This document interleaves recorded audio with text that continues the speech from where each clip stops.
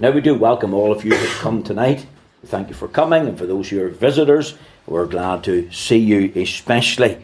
We are especially delighted to have amongst us our good brother, Mr. Jonathan Whiteside, the son of the Reverend William Whiteside, who was here at the beginning of the month, and his wife and two boys were to be here. Only one of his boys is sick, and they were unable to come, so he's come himself, and I'm really glad to see him. And he's from our Portavogie congregation, and he's doing a tremendous work there amongst the young people, and we're especially glad he's here tonight to give a word of testimony. Brother Jonathan, thank you very much.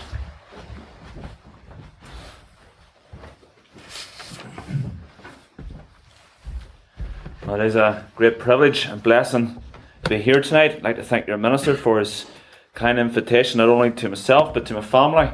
The youngest, he's a cough, and it's like a bark, and once he starts, there's no stopping it. And I thought it wouldn't just be a good idea to bring him into the meeting tonight. But it is a blessing to be here. I'm glad to hear that my father was here a month ago. I got a phone call from the Reverend Abraham, and he said, would you come along and give a word of testimony? I says, oh, well, that's no problem. He says, now your dad's there the week before, so you can pick up the pieces that he makes a mess of. And I don't know what he meant by that at all, but it is a privilege to be here. I want to leave a few verses with you before I give my testimony. 2 Corinthians chapter 5. 2 Corinthians chapter 5. As you're turning to that scripture, I wish for those in the meeting tonight who are not saved, not just to listen to a story tonight. I sat in the Free Presbyterian Church for 20 odd years, letting on to be something that I wasn't. And I sat in church week after week, and I sat with a deaf ear. I didn't listen to what was being said. Can I urge you tonight to listen to God's word? Can I urge you tonight not to think of me or my life story, but how the Lord has saved me? Can I urge you tonight to look to Calvary, to look to what Christ has done for you? I pray indeed at the end of this meeting that you would no longer sit in this meeting tonight with a deaf ear, but indeed that you would give your life to Christ. 2 Corinthians chapter 5, and reading from the verse 17. Therefore, if any man be in Christ, he is a new creature. All things are passed away. Behold, all things are become new. And all things are of God, who hath reconciled us to himself by Jesus Christ, and have given to us the ministry of reconciliation. To wit, that God was in Christ, reconciling the world unto himself, not imputing their trespasses unto them, and hath committed unto us the word of reconciliation. Now then, we are ambassadors for Christ, as though God did beseech you by us. We pray you in Christ's stead, by ye reconciled to God, for he hath made him to be sin for us, who knew no sin, that we might be made the righteousness of God in him. And we pray that the Lord will bless the reading of his word. And it's that verse 17 that I'd like to apply to my testimony tonight. Therefore, if any man be in Christ, he is a new creature. All things are passed away. Behold, all things are become new. Maybe there are those in the meeting tonight that, like myself, we've been brought up through the Free Presbyterian Church. We are the sons and daughters of the Free Presbyterian Church. There's maybe many here who left apostasy and came to this church through the leading of God, but there's also those who are the sons and daughters of the Free Presbyterian Church, those who have been brought up. And we're very versed in God's word and know the gospel very well. And at times we can let the word salvation or being saved just roll off the tip of our tongues. But we're not really considering the true meaning of those blessed words. We've maybe become very familiar with these words. Can I say tonight that salvation is more than just a word? Salvation was without doubt the greatest blessing known to man kind. It's known, the greatest blessing known to men and women, boys and girls. There's no more important title than having the title tonight of being saved. There's nothing more important in this world tonight. And maybe you're sitting here and you're thinking about your friends, you're thinking about your work colleagues, you're thinking about so many things. Let me tell you, there's nothing more important in this world tonight than the salvation of your soul. Salvation is more than uttering a few emotional words. It's more than a profession, and yes, that's part of it. Salvation is more than going to church and having Christian friends. It's more than having a godly mother or a godly father. It's more than living a routine and going through rituals. True salvation is a heavenly sent miracle. It's when the Spirit of God speaks and grabs the sinner from the road of destruction and hell and sets that sinner upon the rock, which is Christ. It's when the work of the cross becomes personal. It's when the Lord Jesus Christ becomes personal. It's when you look to Calvary and you realize the suffering that the Lord has done for you. Salvation is by putting your faith and trust in Christ as your Saviour, as your Redeemer. And when you do so, what actually happens is that the Spirit of God comes in and indwells within you. And you literally become a new creature in Christ. You change. I have to say from the outset, and I rejoice in this, salvation is of God, not of man. And because you're a new creature, you therefore have a new love for the things of God. You have a love for God's Word. You have a love for prayer and the prayer meetings. I can't work out how people can say that they're saved who don't want to pray, unless they don't believe in the power of prayer, or else have nothing to pray for. Salvation gives you a love for God's house, for worship. Gives you a love for God's service. Gives you a love for the lost. You change.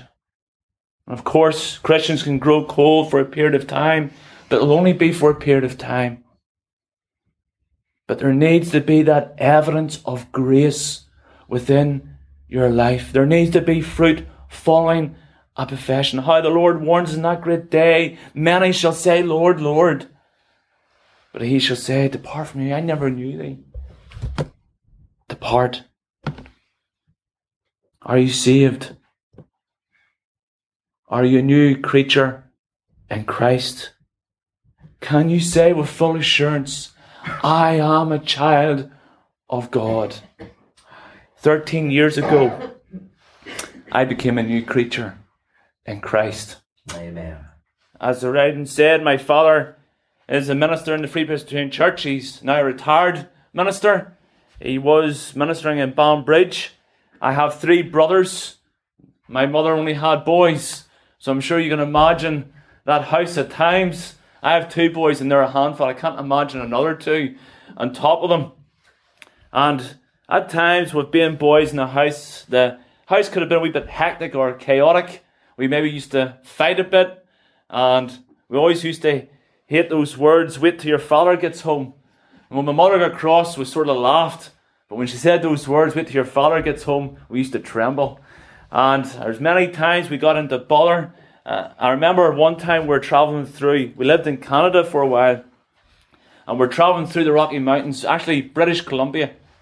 And we're travelling through British Columbia, and my dad had a station wagon. A station wagon's I don't know if you know what that means, but it's a big car. So it is. And we're travelling through these mountains, and there's nothing about it at all. And we got into this wee petrol station appeared, so my dad pulled over, and he said, if any of you boys need to go to the toilet, say now. So I was sitting in the back in the boot in this wee seat, and some of my brothers, when I never said anything, when they got out, I thought, oh, well, I will go. So I went into the toilet, and I came out, the car was gone. And I went into the man. I said, "Did you see my family?" And I was only maybe 7 years old at the time, 8 years old. And the man said, "Sit in the curb." And I remember he gave me a bottle of Coke, a glass bottle of Coke. He says, "They'll be back in a minute. They've just forgot about you." So, 10 minutes passed, half an hour passed, no sign of my parents. What actually had happened was my brothers realised that I wasn't in the car. And when my dad says, "Everybody in?" they all shouted yes, laughing. And they drove up the road. And it was only after so many miles that they decided to tell my dad that I wasn't in the back of the car. And to this day, I always hold it against my dad. And when he's crossing me, I say, "Dad, remember the time you left me in the petrol station?" And I always get away with it. That can just give you an idea of some of the things that we used to get up to. But you know, I heard the gospel from a child. I was brought up through the youth fellowship. Actually, George is here tonight. George used to take youth fellowship, and he used to teach us the gospel faithfully through Sunday school, family worship. My dad used to do family worship every night after tea, and he used to make us sing the doxology after the family worship, and we cannot sing. We're no chanters. And my mates used to know this in the street when we lived in Ballygowan, and they used to look through the window and laugh at us, me singing the doxology. But you know, I heard the gospel. I was indoctrinated. I was surrounded by it. And that is the greatest blessing, the greatest privilege any young person can have. Maybe there's a young person here tonight, and you're sitting here going, "I don't want to be here. I prefer to be somewhere else. I prefer to having a bit of fun somewhere else." Let me tell you something, young person. God has blessed you. That's right. The fact that you're sitting in a gospel meeting tonight. That's right. And be thankful for it. Mm-hmm. When we just moved from Canada to Ballygowan, one night we're coming home from the Ballygowan church, and we were still living in Lurgan. The manse was getting sorted out, and we're living with an aunt in Ballygowan. And me and my brothers were fighting, as usual, in the back seat of the car. And my dad said a number of times, "Don't make me pull this car over." But I remember getting into my aunt's house that night, and my father was upstairs, and I walked upstairs, and out of the blue, I said to my dad, "Dad, I'd like to get saved." My dad says, "Right, okay." And he spoke to me. And I remember getting down the side of my bed with my father, and I made a childhood profession. Now, before I go on, I believe in childhood professions, and I thank God that He saves the little children. Amen. And I have 2 young boys, and they've made a profession, and I hang on to that dearly. But you know, there's no change in my life from that profession. Nothing had changed.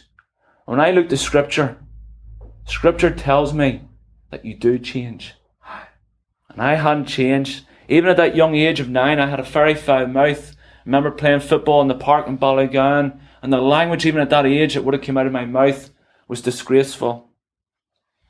I went to school in Cumber High. How people say school days are the best days of your life when they look back. Well, I'm sorry, I disagree with that. I did not enjoy anything about school whatsoever. And it wasn't long before I was at school that people realised that I was a minister's son. And I didn't like that.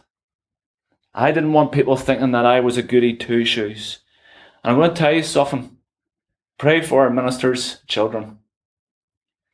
If the devil's going to attack, be sure it's going to be at the homes of our ministers. Pray for them.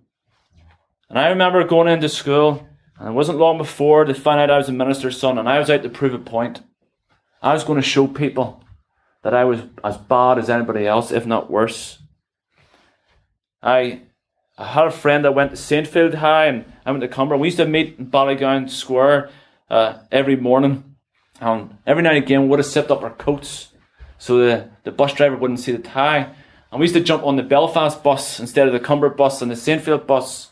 And we used to jump off at the Castlereagh Road, and there was a snooker hall there called the QE1. And we spent many a day playing snooker, mitching off school, and we played snooker. And then sometimes we would have walked down into the city centre and we would have sunbathed, depending on the weather, in front of the city hall. Now, if you know my father, don't be repeating any of this to him, because I don't want him to still know it. They still give me a clip around the ear.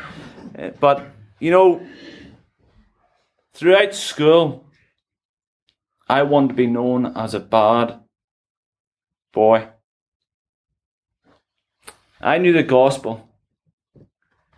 I never once told any of my friends that they needed Jesus Christ as their Saviour. I had one friend in particular, and I sat with him in every class.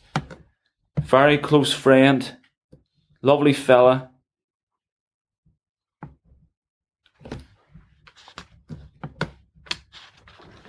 And at the age of 18, Jeff was killed in a car accident. And I never once told him that I needed Christ. And young people, maybe you're sitting here, it's a bit of a joke to you. Everything's a bit of a joke. You don't know what's around that next corner. You don't know what you'll face tomorrow. I left school when I was 16 and I went to Short Brothers. And at this stage I was surrounded by church friends. We had just moved from Ballygown to Banbridge. And I was surrounded by church friends and church life. And I remember starting Short Brothers, and the tech days became a bit of a shock to me, because everybody in the day release in Belfast Tech were, during the afternoon, they would have been taking drugs, even at their tech day, and they would have been smoking different things. And in the afternoon, you'd actually see half the class was what they called stoned off their head. The teacher actually used to make fun of it and joke about it. And drugs in those days were taking grip of the youth of this country. At that time, I was even going out with a Christian girl. But I was living a double life.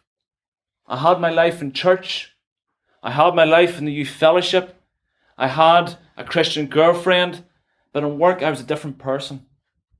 In work, I had a foul mouth. I would have played cards. I would have gambled. I was just a different person. But yet, if anybody would have said to me, "Are you saved?" I would have said yes. And I would have pulled out that childhood profession and said, "Well, when I was 9 years old, I made a profession." But you know, I was living a lie. My life was a lie. And let me tell you, that is a dangerous position to be in. Do you know why? You can end up fooling yourself into hell. That's right. There was one man in the factory at that time, and every time I used to walk past him, he'd be singing hymns and smiling. He used to annoy me. He used to annoy me because no matter how many times I walked past him, he would have been singing hymns or witnessing to people. And I knew straight away that he was a Free Presbyterian, and I was going to avoid him at all costs. I did not want him finding out who I was or who my father was. I didn't want to be found out my double life.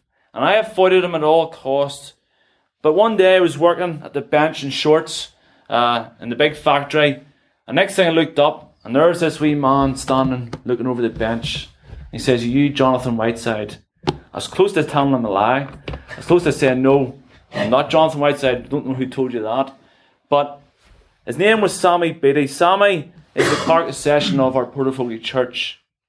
And Sammy wasn't fooled about me at all. He knew exactly what I was like. He could see through me. And the amount of times Sammy used to come around and say, "Johnny, I was praying for you last night." The amount of times where he used to preach the gospel to me out of love. Remember, he was leaving and he was a shop steward, and he was so well respected within the factory. And I remember he was leaving, and we all chipped in £1 to buy him a clock. And he says it broke the first day. He says it was cheap dirt. But I paid £1, and I know about 300 men paid £1, so it was a dear clock. But I remember him standing there, and they presented the clock to him. And there in that factory, hundreds of men. Sammy stood up on a wee platform, and he says, "Gentlemen, before I leave, I want to present the gospel to you." And he lifted up his Bible, and he started to preach Christ in that factory. And I remember then, even as a big lump of a lad, turning my back and walking away from him, the tears rolling down my face. convicted of what he said. My life took a dramatic change in my early 20s, not for the good. I was playing football on a Tuesday and Thursday night with a bunch of fellas. And one Tuesday night, it said to me, "Johnny, would you go to the coach with us tomorrow night?" And it said, "Look, we'll just go with us. You don't have to drink. We'll just go out with us for a bit of laugh." And so I give in. And I sneaked into the coach in Banbridge.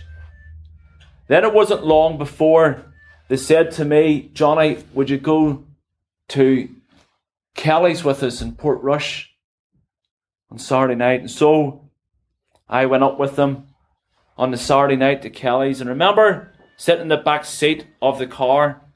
And I was sitting with all the fellas. And the fella to my right pulled out a bag of drugs. And it was a big bag of ecstasy tablets. And he said, "Johnny, will you take one?" And I says, "No, definitely not. I've no interest in that. I'm not going to take one." But he kept at me and kept at me. And he actually broke it in half. And it's just a wee half tablet. And he says, "Johnny, what harm can it do you?" So I took it foolishly. And so my life started to spiral in a downwards way.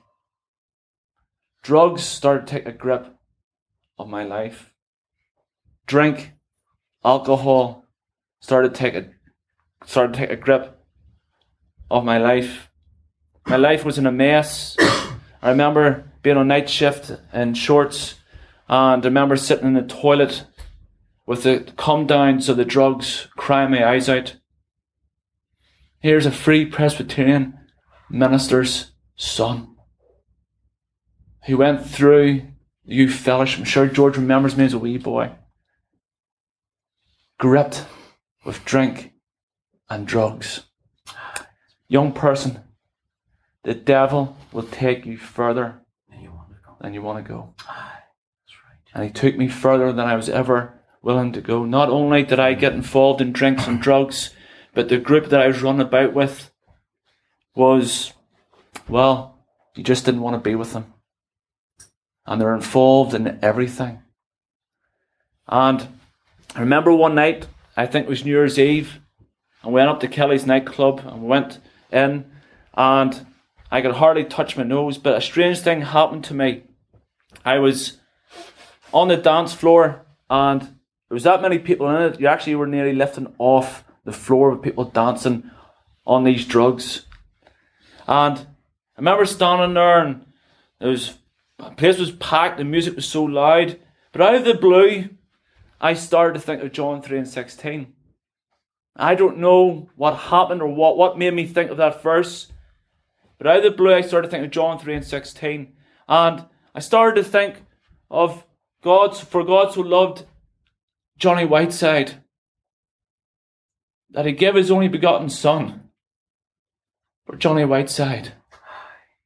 If Johnny Whiteside would only believe in him, that he would not perish, but Johnny Whiteside would have everlasting life. And I sobered up immediately. I remember saying to my mates, I want to get home. I'm not feeling well. I want to get out of here. And so we went home early. And I thank the Lord that I never entered Kelly's nightclub after that night. Amen. But I was still involved with a group that I shouldn't have been involved with. And I had to get away from them. They weren't the type of fellas that you just walk away from so easily. And I wanted to get away from them. So I decided to go contracting in England in the aviation business. And I just wanted to get away from the whole scene and start afresh. Of course, I was looking to myself. I wasn't looking to the Lord, who I should have been looking to. And just before I was going to go, a friend of mine said, would you go to the Easter convention with me on a Friday night? Now, I had stopped going to church. I was making all excuses to my parents, telling them lies. I was staying at friends' houses, and they didn't know the life that I was living. And I kept it very away from them. I never brought trouble home to my father's door, but I kept that whole scene, that whole life away from them. But I'd stopped going to church. And my friend says, look, before you go, we just come to the Easter Convention with me on the Friday night. So I agreed to go with him, and I went to the Easter Convention with him, and lo and behold, I met a girl. That's where you always seem to meet a boyfriend or a girlfriend. And I met a girl, and I got her number, and I phoned her up, and she says, look, come on down and pick me up, and we'll go out. So I drove down, and she was from Portavogie. Now you can imagine what my face was like when I knocked at the door, and that wee man from Short Sammy Beatty answered the door. I thought I got the wrong house, and I never twigged and never put it together. Lo and behold, Lee's father was Sammy Beatty. And he's standing with a big walking stick. He says, right, my lad, in here, I want a word with you. And he sat me down, and he was joking, and he just had a chat with me, so he did. And he always showed me great love. I thank God for godly men in my life. Amen. Anyway, we started to go out with Lee, and I stayed at Lee's house on a Saturday night. So I did. The distance between Portavogie and Banbridge was about 60 miles. So Sammy says, look, Johnny, you can stay at our house on a Saturday night. You can sleep in the living room under one condition. You go with me to church. He says, that's all I'm asking. We'll make your dinner. Shirley even wash your clothes for you for the next day. She'll make you a packed lunch, but you must go to church with me on a Sunday and sit beside me. And I said, right. Sounds like a deal, Sam. I thought it's only an hour in the morning, an hour at night. No problem. And so I was under the sound of the gospel once again. God's grace, God's mercy, working in my life. Thank you, Lord. So I started going out with Lee, and we got engaged, and we decided to get married. And of course we had to go and ask Mr. Goods. Mr. Goods was the minister at the time. Now Mr. Goods doesn't hold back on what he thinks. And I'll let you know exactly what he thinks. So we went around to see him on the Sunday afternoon.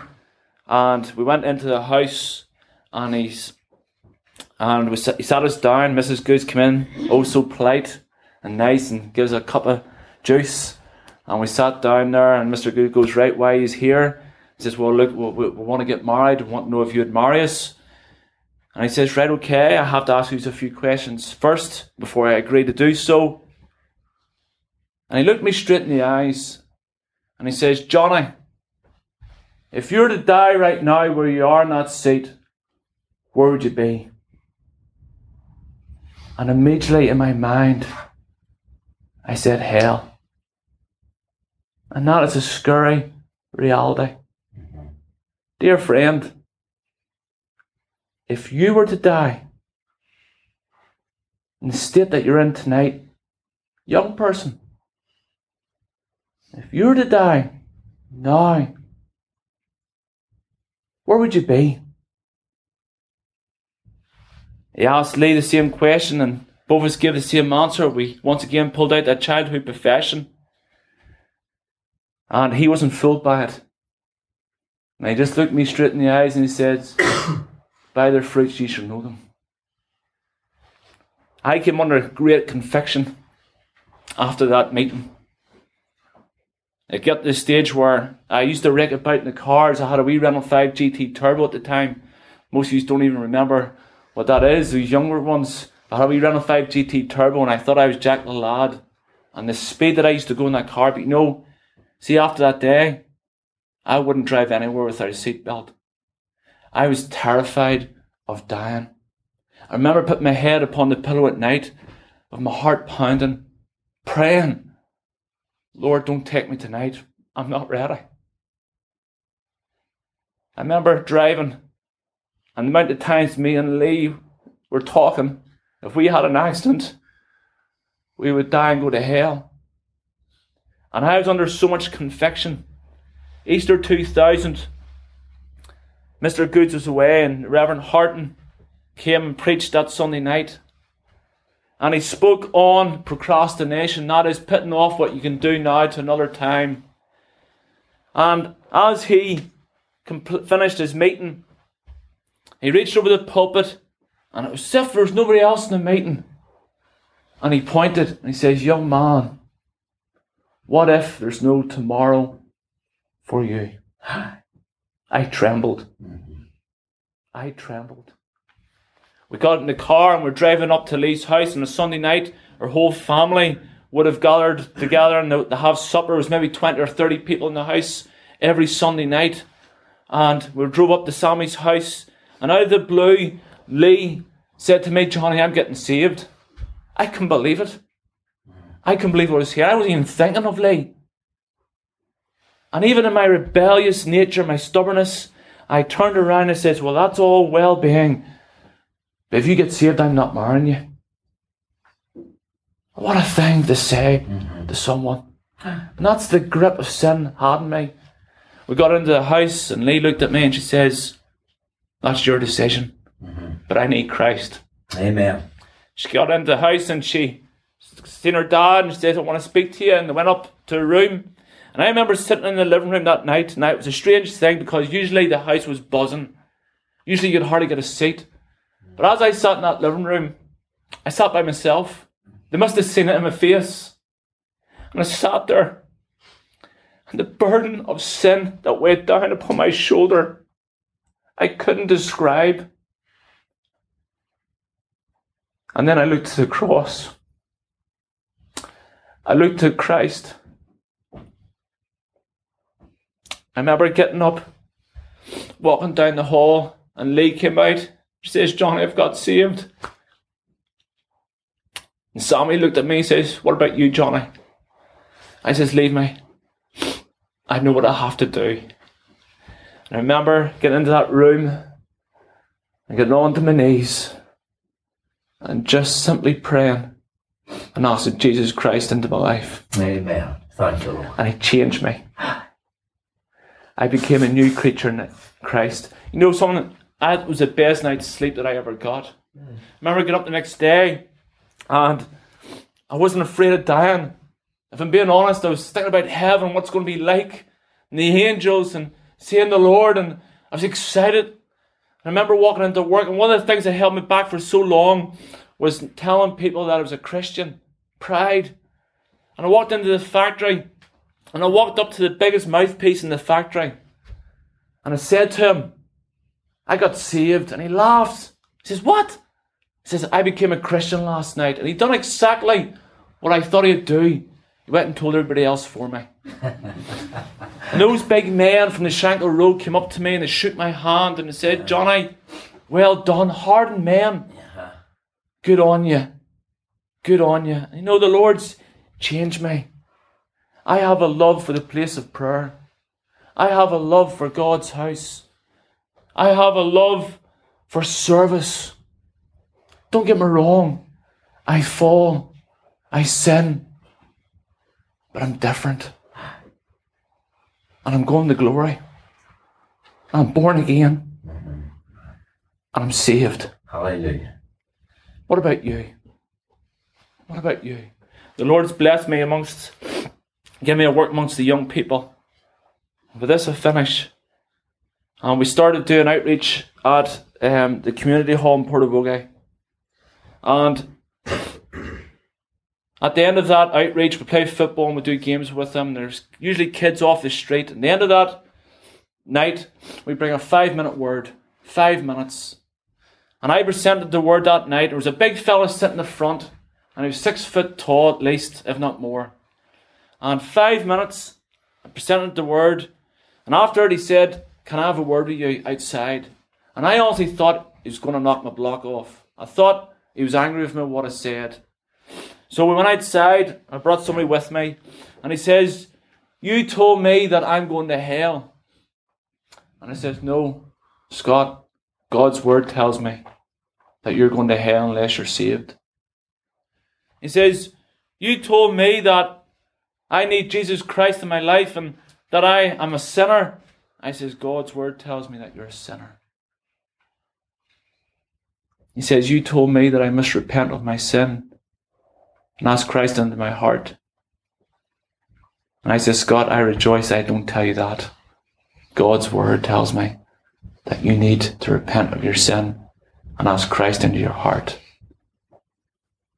And he says, show me. how to become a Christian. 5 minutes. He didn't belong to any church, didn't have godly parents, didn't have a saved family, wasn't brought up through Sunday school. 5 minutes. Young person, how many times have you heard the gospel? I spoke to our young people 2 Sunday nights ago on John chapter 20, and the verses 25 to 30. And I spoke on the Lord's word on the cross, it is finished.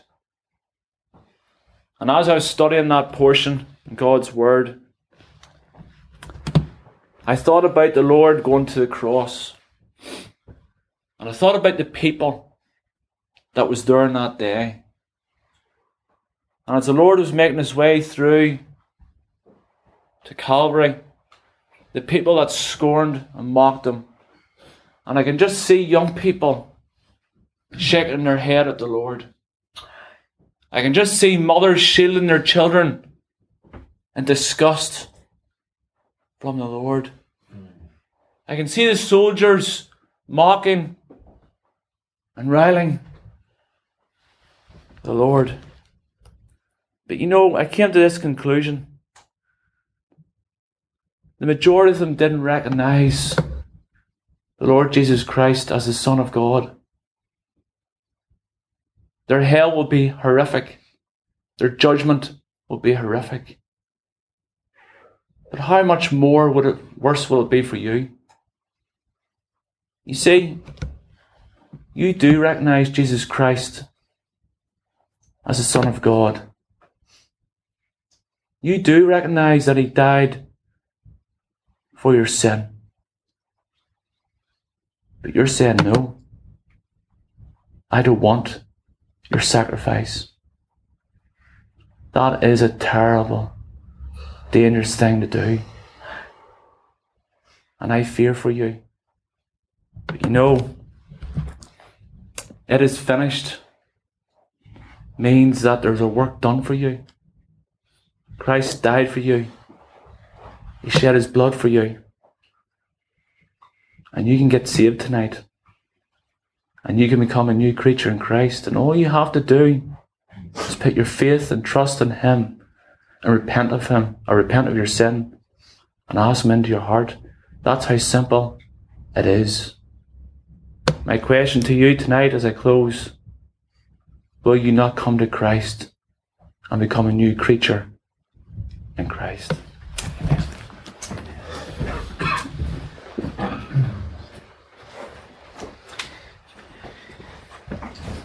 We do thank Jonathan very much for that tremendous testimony and for sharing those few words for us.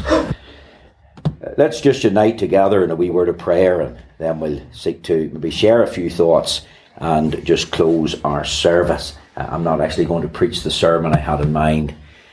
Lord, we do thank thee again in Jesus' name for the word of testimony we've heard. We bless thee for the gracious dealings in Jonathan's life. And we thank thee, Lord, he stood here tonight now and given a very clear and personal word of testimony. And we thank thee for that time when he called upon thee. For thou hast said, whosoever shall call on the name of the Lord shall be saved. And we just look to thee to continue to bless him and the work that he's doing in Portavogie. And we pray that you'll use his testimony not only here, but elsewhere that he shares it. And, oh God, that young people, men and women alike, would know what it is to have a clear-cut testimony to thy saving and keeping power. Lord, just answer prayer tonight for our church as we seek to close our service. Draw near and bless us. Do us good in our heart, for we ask it in Jesus' name. Amen. Now, let me just leave a question with you. Think of what has already been shared. Therefore, if any man be in Christ, he is a new creature. All things have passed away and all things have become new. And I just want you to ask yourself, what's new in my life? Have you got new life? Remember, Jesus said, I'm come that you might have life and you might have it more abundantly. See, Johnny made reference to Coach and Banbridge and Kelly's and Portrush. And I can remember being in a similar situation to him many, many years before. And you know, I used to think that those young people had life, whether it was the drug scene or the drink scene or sexual fulfillment outside of marriage. I used to think that those young people had life. And they appear, of course, to be enjoying themselves and getting a kick and a buzz. But I want to tell you, that's not real life. That's what the Bible calls the pleasures of sin. And there is pleasure in sin, but it doesn't last. But the life that Jesus Christ has is life to the full. It's an abundant life here and now. It's a life of inner satisfaction, a life of joy, a life where you have the knowledge that you have peace with God. And even in times of trouble and deepest need, you can know the peace of God, which passeth all understanding. So you look at your own life. Have you got new life? Are you a new creature in Christ? Or perhaps, as he has mentioned, you're just one of the pretenders. You've made an outward profession, maybe even a childhood profession, but it doesn't mean anything. There has been no change in your life. Now, where do we explain that for a little moment? Because not only does a Christian have new life in Christ, and of course, as we said this morning, when a baby is born, the first thing the baby does is cry. And the baby cries wanting to be fed. And that baby, as it feeds, begins to grow and to develop and mature. And that has true physically, but it's also got an application spiritually. You see, when you've got new life in Christ, you've also got a new love. You've got a love for the Lord. You've got a love for the Lord's day. You want to be in the house of God, not because mum and dad pushes you out the door, or not because you feel, well, I'll be scolded if I don't go. As Dr. Lindsay Wilson stood here, he said that he used to go to church to please his parents. And then when the Lord dealt with him, he went to please the Lord. He went out of a love for Christ. And whether it's the Lord's day, or the Lord's word, or the prayer meeting, or a study of the scriptures, or a witness for Christ, or saying no to sin, that's all part of that new love. The old things have gone, and it's been replaced with a new love. And we can all examine our hearts. Yes, we bemoan that we're not what we ought to be. We thank God for we're not what we once were. But at least when we look into our heart, like challenged the words of Jesus to Peter, lovest thou me more than these? And what was Peter's response? He said, ah, Lord, thou knowest that I love thee. And for everyone that's got new life in Christ, if the Lord was to come and say, do you love me? The answer would be, Lord, thou knowest that I love thee. Oh yes, it's weak and feeble. We don't love him as much as we should. I don't think we realise just how much we ought to love him and the debt that we owe to him. But there is a spark there. There is a love for him. Now, is that true of you? As we look into God's word, is that true of you? And one other thing, just to close the alliteration. There's a new loyalty. You see, the Bible says sin will not have dominion over you. In other words, sin will no longer control and run your life. You're now born of the Spirit. And you want to live and walk in the Spirit. You want to manifest the fruit of the Spirit. You want to know something of the gift of the Spirit. And because the Spirit of God dwells within you, you've got a loyalty to Christ. Now, is that true of you? Only you can ask those things. Only you can answer. Have you got new life? Do you have a new love for Christ? And you see, that new love will be seen. And others will notice it. Attendance at the prayer meeting, reading the Bible, being out at church on the Lord's day. You'll not want to miss, you'll want to be here.